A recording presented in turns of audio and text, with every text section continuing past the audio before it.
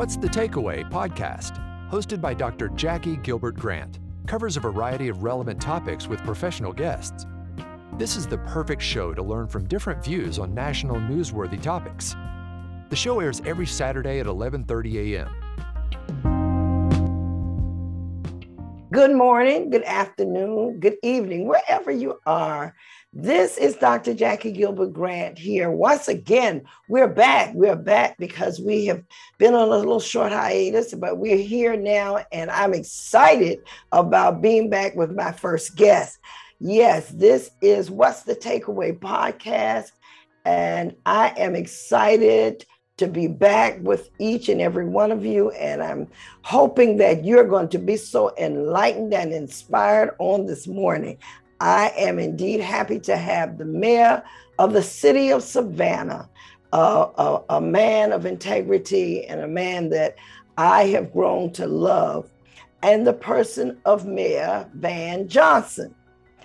Good afternoon, good morning, or good evening, wherever you are, Mayor Johnson. How are you? I am doing well, Bishop. Thank you so much for the opportunity, and I am so honored to be the guest after the hiatus. So we missed you, but we're glad that you're back.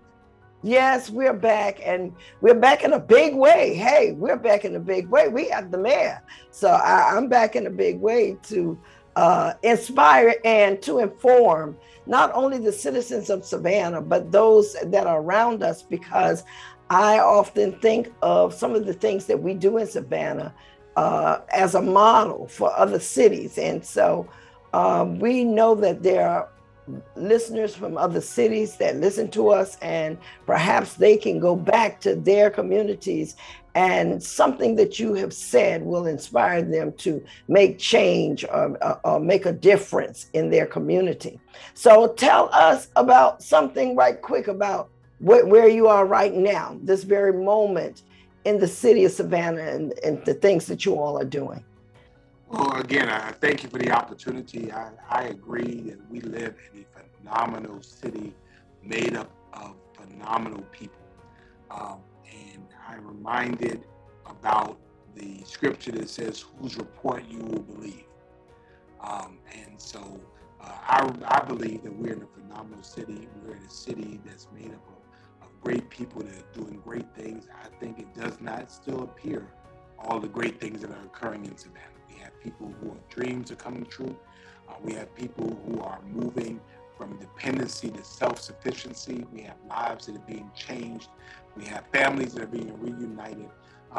And unfortunately, around our city, as most people like to accentuate the bad things, the negative things that are going on. And so the good stories often get lost in the midst of everything else that's going on. So I am honored to be the mayor of the city of Savannah at this time. There is growth occurring everywhere.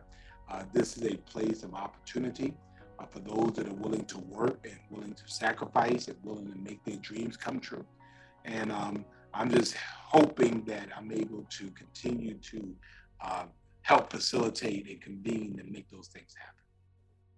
Great. I want to start out by saying I think you're doing an amazing job here in the city of Savannah. And I want people to understand, so at least as I have come into the knowledge of, that the mayor is just one person. It takes all of us to make this community what it is.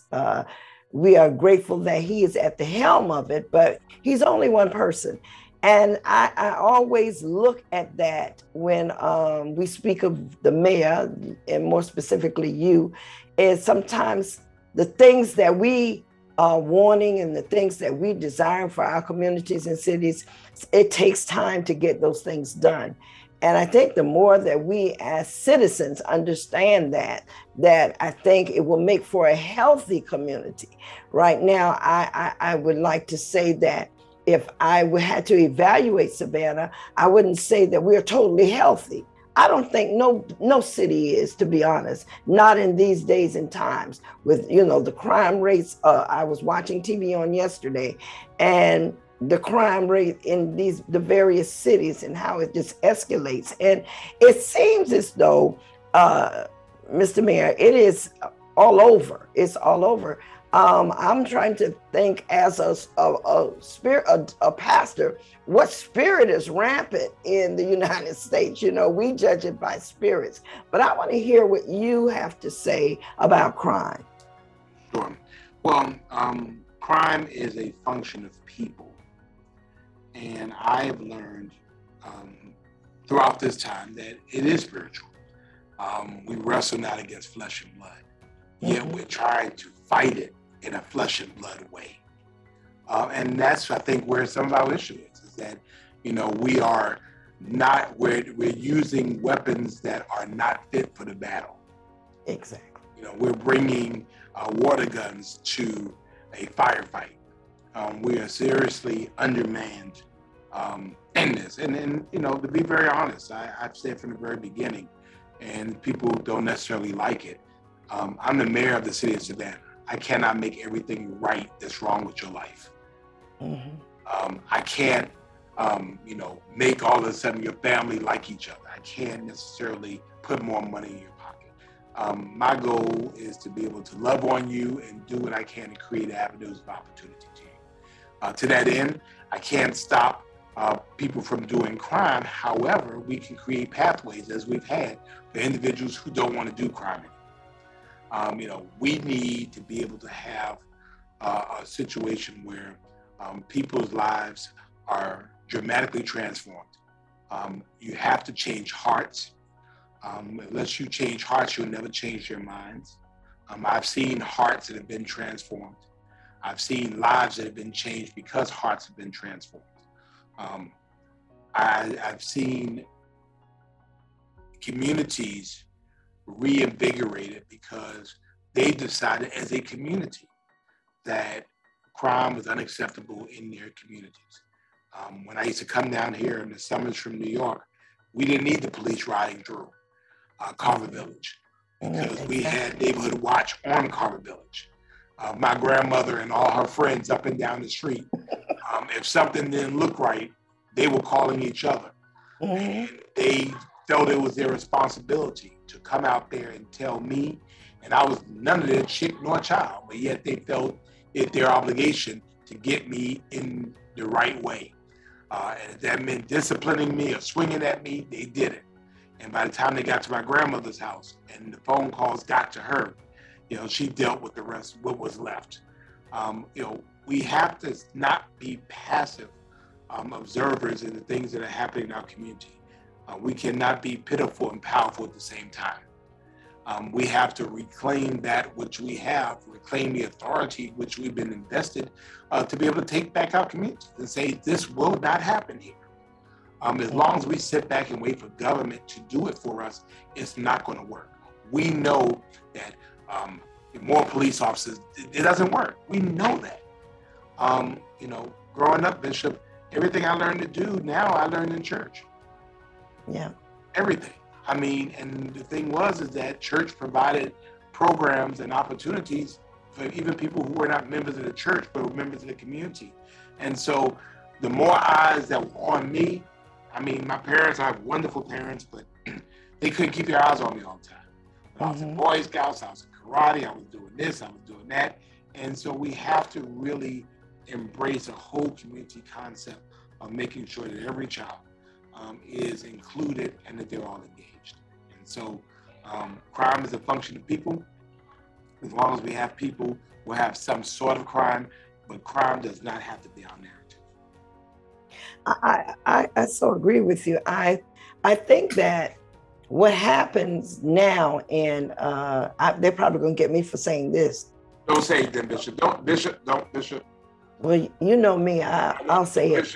Listen, I think that what has happened too is that we've allowed, or we want, the school system to raise our children and everybody else to do the job that we as parents want to do. And one of the things is, and I've seen it, I've worked in the school system, I've volunteered in schools and things like that, and I've seen it, that sometimes we would send our children to school, the parent comes in and she's raising all kind of Cain, because of what the teacher didn't do as far as discipline. And that's something she should have done while she was home. How do we do? And I know you don't have a miracle to hear, but how do we get parents to see that, especially these younger parents? And I have to admit that I'm from the old school, so I understand what you're talking about, how it took the whole community, how it took the whole village to raise us. And they didn't spare the rod. And it could be anybody's child. They would grab you up and they would do certain things. Now you cannot put your hand on other people's children because they want to raise holy hell. And I say holy hell simply because they're in church, but they still raise hell, you know? So that's holy hell. Okay, so how do we, younger parents, allowing other older parents to discipline their children? I think that's part of our problem. Well, it is. And you know, that is a challenge for us, is that, well, that we have gotten away. And we've been in such a rush to give our young people what we did not have, that we did not give them what we did have. And part of that is that sense of community. I'm sure you can, as I could, think of adults that we were not kin to, but yet had an impact in our lives, that cared about us. And the fact of the matter was they did not want us to see us go wrong. And so we need parents to do that. I mean, our police officers are not parents. They shouldn't be raising our kids. Our teachers should not be doing that. It is easy. I've been a police officer. I've been a police officer in the school system. And sometimes it's not hard after the kid has cussed you out and the mama comes in and cusses you out. You know, it's not hard to see where it came from. It's fundamental disrespect. I go out on crime scenes quite often, as you have, and you get out there and I see a young person that's been victimized, has been shot, and I'm asking them, you know, who shot you? I ain't telling you nothing. Yeah. And so I tell the mama, all right, well, the Lord spared him this time. But next time, maybe not.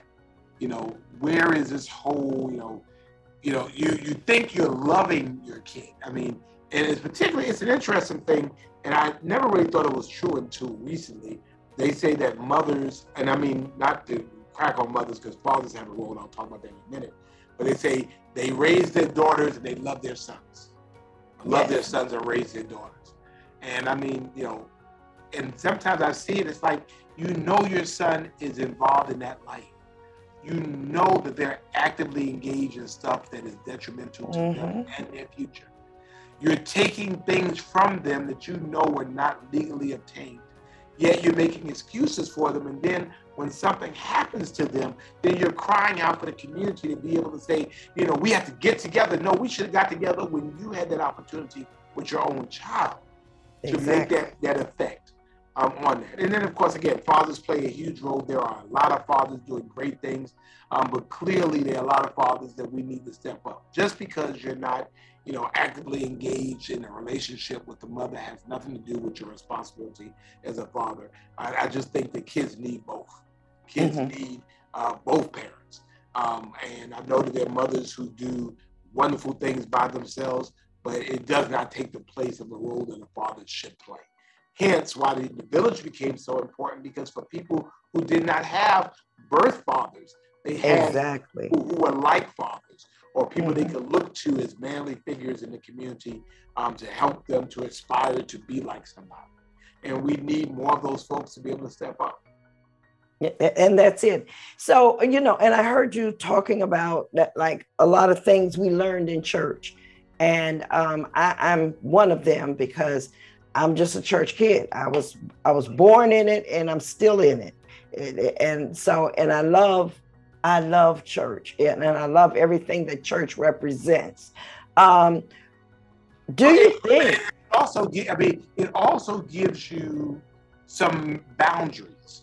Exactly. You learn what right and wrong is. You learn to have value, and I think for me, whether it's a church, a mosque, or a synagogue, or a temple, that there is a value system, that there's someone bigger than you and I. You learn that that you are a piece of destiny, and that there's a future that's for you. And so when young people don't have that, then they think that life begins and ends with them. They don't see themselves in the future, and they don't see no accountability system to someone bigger than them. They think they are the God. And that's a problem. When you think you are the God, you find out in a very real way that you're not. I'm sorry, Bishop. No, that's it. That you're speaking truth. And these are things that sometimes we don't want to hear, but we need to hear. And I was in a meeting probably Tuesday. We were in the active shooters meeting, and they asked for a question. One lady brought up, she went off, she was not to me. She wasn't, what she said was not in time, it wasn't for that setting, but what she said had some validity to it. And she was talking about programs for the city. What she was saying was that there were no programs for the children to participate in and to keep them off the street and keep them from crimes and things of that nature. My question to you is, because I've heard you say, but I want Savannah to hear you say once again, that's the city of Savannah have programs for our young people. Absolutely. We spend, I'm thinking well over $6 million a year in youth programs, recreation programs.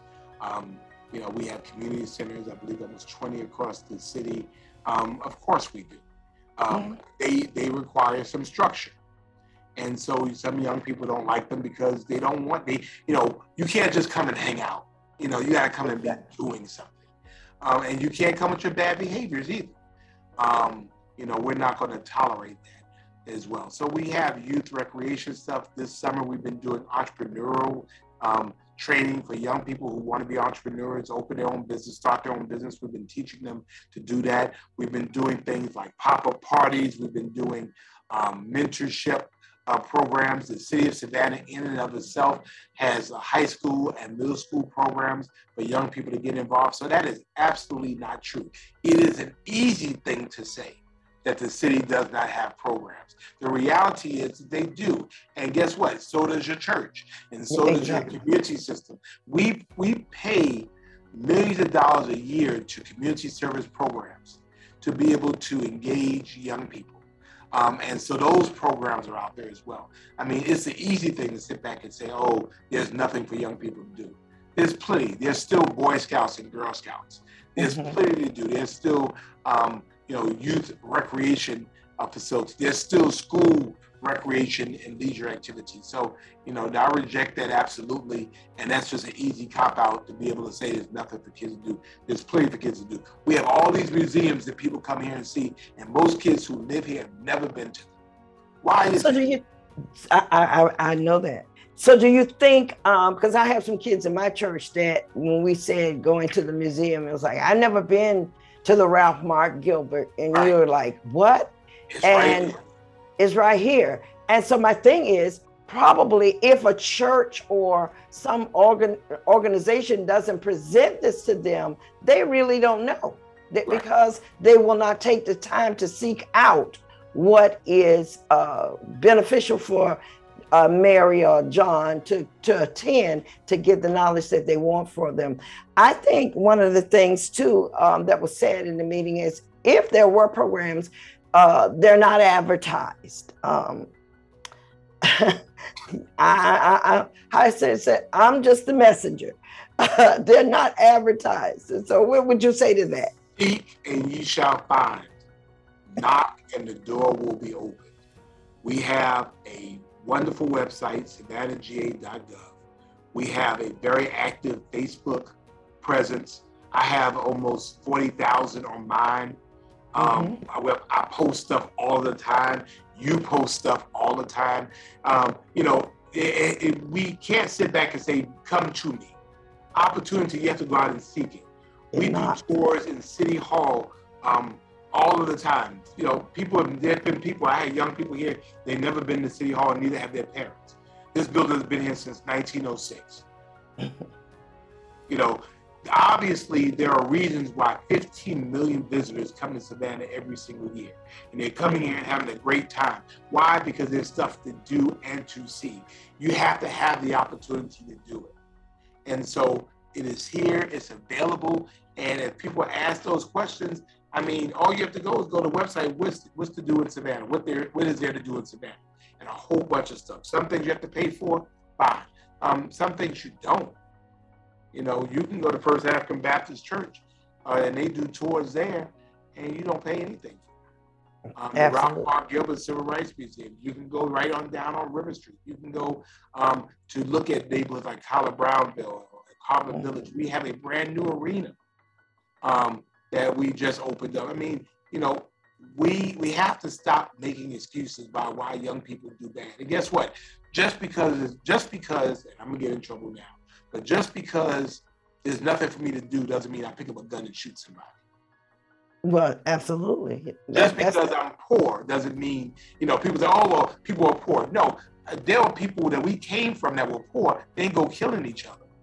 That's right. I reject that. I mean, you know, the poverty is not an excuse for you doing it. It might be a contributing factor, but you don't just say, oh, I'm gonna go shoot somebody because I'm poor. Because I'm poor. I'm hungry. Yeah. I'm hungry, so I'm going to shoot her. Yeah, and we feed so many people through our Second Harvest Food Bank and through food and churches in the community. I remember, you know, Bishop, you was out there feeding all them folk out there. I mean, again, during COVID, we were giving out computers. Remember, SCAD gave yes, because we were recipients. The churches had computers in the churches for young people to come and do their classwork. So, I mean, you know, let's stop with that. Let's stop with the misinformation. You know, we have the opportunity to be able to do some great things. You just have to seek it. Yeah. So I want to ask this because I know that the election for mayor is soon to come up, and I'm not going to ask you whether you're going to run or you're not going to run. But what I will ask you is, you don't want to know? How do you? You want to know? Yes, sir. I'm running. I thought about not doing it again. Then some things changed, and you know what? I'm not a quitter, and you know I care enough too much about my city to allow it to be in the hands of people who care about themselves. And so I am running. I feel like I'm built for this. If I can make it through a pandemic, I can make it through anything. And so, you know, I'll be announcing when it's time to announce. I mean, I'm not announcing now because we're governing, we're not campaigning. And so I'm hoping to be able to announce, you know, next year. And I'm hoping the citizens will see that Savannah is better now than when I came into office in January 2020. And hopefully they'll give me another 4 years to continue the great work that our city is doing. Okay. What do you feel is the greatest strength of your administration that you're going to run, that you can possibly run on? Two things. I think the first thing is that our ability to be inclusion. I spoke about adding more seats to the table. We've done that through our OLA Savannah Task Force, which is Hispanic Outreach and Leadership. We've done it through our AAPI, which is the Asian American Pacific Islander Task Force. We've done it through Savannah Faith, which is you're a member of it, of our ministers that we regularly communicate in, making sure you're engaged through our LGBTQ plus task force, which is called Proud Savannah, and our disability task force called Savannah Ability. Again, ways of keeping people engaged with the city. We don't feel like you should have to come to us for information. We want to push information out to you, and I think we've done a good job of that. The other thing that I'm very proud of is that you know, we've kept the promises that we said we were going to make. I promised in the third year of my administration that the minimum wage for City of Savannah employees would be $15 an hour. In January 1st of this year, 2022, my third year, city employee salaries are now $15 an hour. You get people out of poverty by not paying poverty wages. And so I'm proud that we kept that promise. We did not have a plan to be able to provide affordable housing. We now have our first Housing Savannah Task Force, which now we have a non-governmental entity called Housing Savannah, Inc. We contributed $19 million in this year's budget to housing and homelessness, the most we've ever done. And again, to make sure that Savannah stays affordable for that. We are working on improving our police salaries and firefighters, hopefully $50,000, that someone could become a police officer from high school, literally, that you can have a $50,000 salary and full benefits, and in 25 years. So basically, let's say you start when you're 21, at 46 years old, you can retire with a full pension, making $50,000 a year. And that's $50,000 starting as you go up. Starting, yes. Right? So, I mean, you know, we want to be able to create those opportunities. Being a firefighter, you can start at $48,000 a year. So I think that in that case, I think that's things that we can really talk about, being proud about. And I think the thing that I'm probably most proud of is that through COVID, through some of the hardest times in our lives, we're still here. Yeah. We are still here. And that's a blessing. Thank God, because that's a blessing. Oh, you do one other thing you should be proud of. There were times when we didn't know. Exactly. And we tell God, thank you, because he kept us. And so we got to do that. There's one thing. You better preach. One thing we got to talk about, and that's our Friday night date night. Yes, that's you got to be proud of that. You got to be proud of the consistency and how many people are so attached. I don't know what they would do now if you say we're not doing this anymore. Oh my gosh! I have tried to do it. I have tried. Friday Night Live started March 19th, 2020, and that was the first Friday night that we remember, everything was closed. Everything was shut down. Everybody was home. We had 15,000 people, I think, on there the first time, because I was just there. And so 120 weeks later, yes, 2 years later, people are still on. We'll average 200 to 500 people every Friday night now from all over the country. We have elected officials coming on. We have members of the clergy coming on. We have people from all over the place that just come and watch me melt down on Fridays. I mean, whatever it is that's on my mind. And we've had a sense of community that was built. I mean, people have never met each other, yet every Friday night. And I mean, it's the truth, Bishop. I tried to say, you know what? Everybody's back out. Let's, go our way. They're like, no, you can't do that. So I've done Friday Night Live in airports. I've done it in cars. 3 weeks ago, I was in Germany, and I got up at 3 o'clock in the morning German time to make the 9 o'clock in the morning Savannah time to do it, and people were on. And so, it has been a place for us, and I appreciate you coming on. That there is some truth to what people say, that where the Spirit of God is, the devil can't be. I mean, so sometimes I get these trollers on here. I'll say the bishop is in the house. And look, those people, they don't play that. They'll get those trollers. And so it's been a way for us to uplift each other, care about each other. It's a way for me to get information out about things that are happening. And then sometimes I feel really led to give an encouraging word. And so I do that too. Yes, you do. It's been great. So I appreciate you coming on. I know you have a bunch of stuff you could be doing on Friday nights, like shopping and getting ready for your word. But you come on and you join us on Fridays. I'm appreciative of that. I love it. I love it. I love to hear what you say, and I love to read what the comments that people are making. And some of them seem like they want to go there, but they don't know really how to go there, because there's so many people on there that's ready to attack and say, no. Don't come for me. And that's your line. Don't come for me. And I love it. So I'm glad that we have you as a mayor. You're very approachable. You're very touchable. You're the kind of person that don't meet strangers. You talk to us. You can see us at a mall. You can see us at a function. And, you know, you don't try to be above the people. You try to be with us. And I look at all of that as being, you know, very, very special. It's very humbling to say, you know, we got this type of mayor, even though he got on that suit. Don't let the suit fool you. He'll laugh and joke with you just like the rest of us. So I love it, and I love you. I think that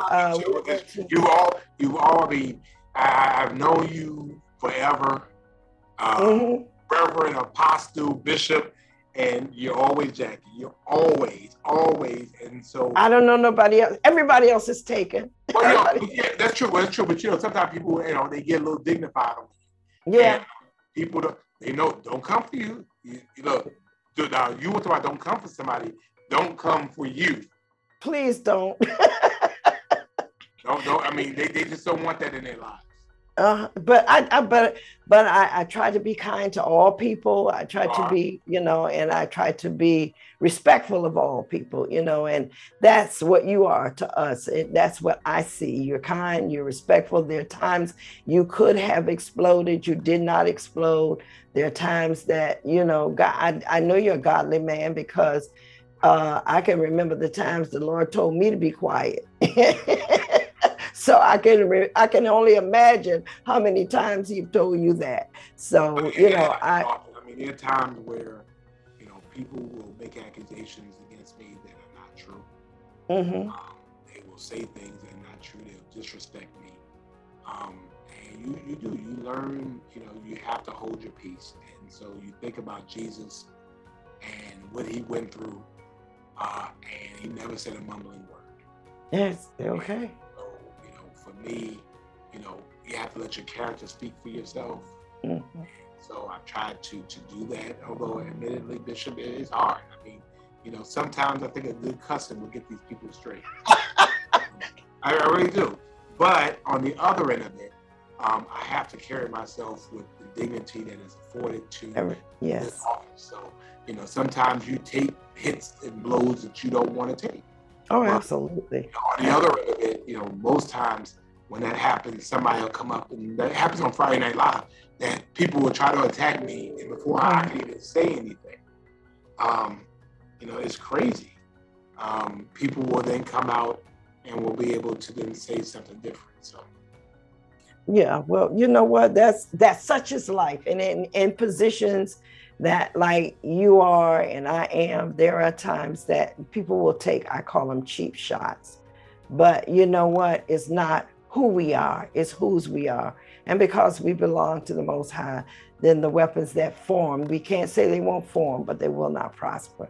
So I tell you to continue to be the man of God that you are. Continue to live your life the way you know is pleasing to both you. You got a mom and dad that you have to respect, and you will, because you grew up with respect. You will respect them. So there are certain things that your heart want to do, but because of you can't do. One of these days, it's gonna, you know. I believe it. So we're going to end right here. So I always end my podcast by asking what the subject is. What's the takeaway? What do you want us to take away? Well, I definitely want to thank you, Bishop, again for the opportunity, you know, to be able to talk. It's always good to talk to friends, necessarily talking to reporters. The takeaway is that, you know, we live in a great city. And it's only as great as we make it. And so you're not going to see me out here down in my city. You know, exactly. I'm just not going to do it, because your mouth, your tongue is powerful.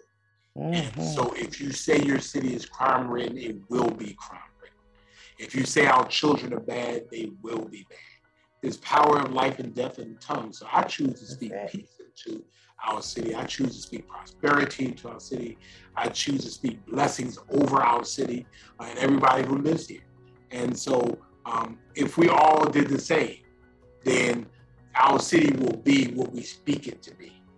And we're not powerless in that situation. We can do that. But when we choose to join the narrative of people who don't care about our city, we become part of that problem. And that's just, the takeaway is we're not doing it. We don't have time for that. Great. That's awesome. Well, we thank you. You may be back. No, sister.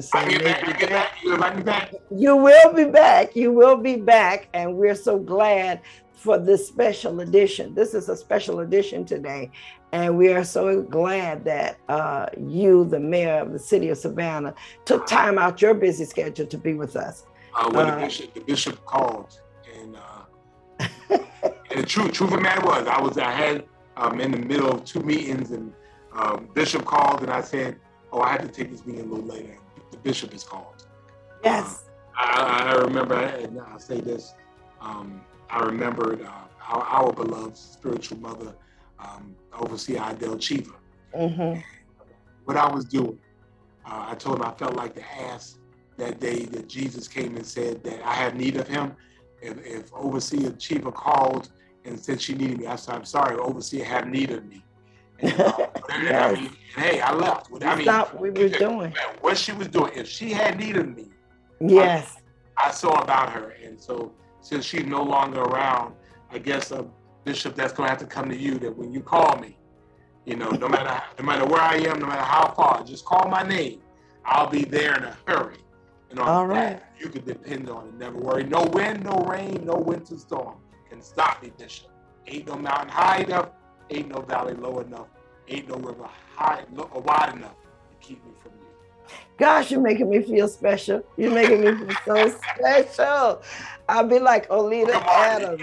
Oleta Adams sang that song, say, I don't care how you get here, just get here when you can. Okay, so this is a good way to end a wonderful podcast. And all of our podcasters, make sure that you go back and listen to this, especially if you're in the Savannah area. Go back and listen. Don't listen one time, but I want you to continue to hear what he's saying so that we'll know that we do have a good man. Welcome to the Jazuri brand of body oils. Jazuri 24 karat 5-in-1. The ingredients of this wonderful oil helps to exfoliate, soften, and moisturize. It is quick absorbing and has anti-aging elements that give your skin a youthful appearance. Jazuri Bliss has a glossy, satiny feel. It hydrates the body and helps you feel refreshed. Jazuri Ignite. This is a body oil for men. The secret to this oil is the honey that helps protect, repair, and prevent skin damage. Jazuri Pink Ice. The smell of sweet jasmine is the dominant floral fragrance that you will smell. It's rich in emollients, with a touch of vitamin E, which helps to rejuvenate your skin and lighten scars. Jazuri Sugar and Spice. Experience the dazzling sugar crystals combined with our rich oils that will exfoliate and help clear up dry skin, making your skin to be alive again. Learn more at www.jazuribrand.com. Email info@jazuribrand.com.